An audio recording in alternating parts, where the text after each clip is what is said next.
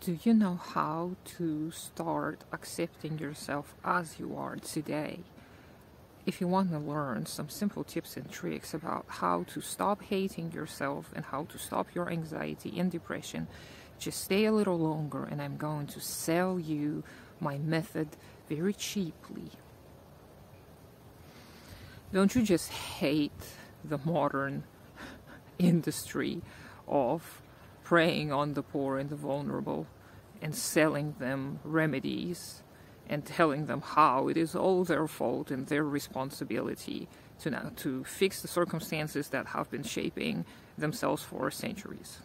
I've always hated the culture of self-help because it is based on individualism and it shows you just how much you suck on a personal level. And honestly, I don't need another reminder about how much I suck. I can see it clearly every day with my very own eyes. And I don't need another person to encourage me. I don't need another person to tell me what to do. What I need is my material circumstances to get improved. And I need access to the means of production together with my comrades to actually begin producing what the community needs, not what the capitalists desire for their profit. And we cannot achieve anything in a capitalist world as individuals. We just can't. Most of what seemingly is achieved by an individual in a capitalist world is either luck or thievery or robbery or any kind of violence that is used to get resources out of others, or it's just non-existent. There is no success under capitalism. There's no happiness under capitalism. There's no community under capitalism. Nothing good can come from capitalism. And obviously we have to look at the historical circumstances about how capitalism has come to be.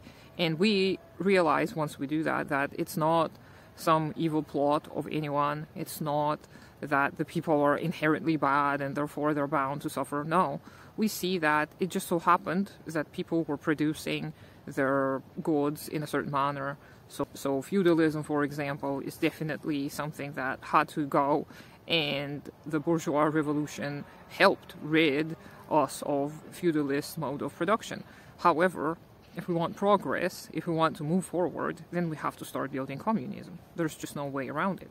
And to do that in a non-utopian manner, to do that in a manner that's going to be meaningful, we have to learn the historical lessons from the states such as the USSR, and modern states like China can help us understand what it is that we can do to change the material circumstances, and thus we can change our own individual circumstances. Individual gain can be achieved short term in a capitalist society, but it is going to be very short-lived. So we cannot think that we can hide from the way the world is today. We cannot create this little pink bubble in which we are happy and successful and left alone. That is just not possible. Capitalism is going to get us one way or another. It's either when we need access to healthcare, we're going to be ruined, or when we are old and are unable to work anymore. And there are various scenarios. You can look around online and see 10 million awful stories about how people face destitution just because they're people, because they cannot operate like robots. And capitalist production is not at all humanitarian, it's not at all humanistic, it's not interested in anyone's well-being. Its only goal is profit. That is just something we all need to realize, and it has to be burned, imprinted in our brain. Capitalist incentive is only profit. And that's it. That answers all the questions. If we live in a world where profit is the only God, then we're not going to be happy. We're not going to be fulfilled. So we need to realize that as soon as possible and begin organizing for a socialist revolution.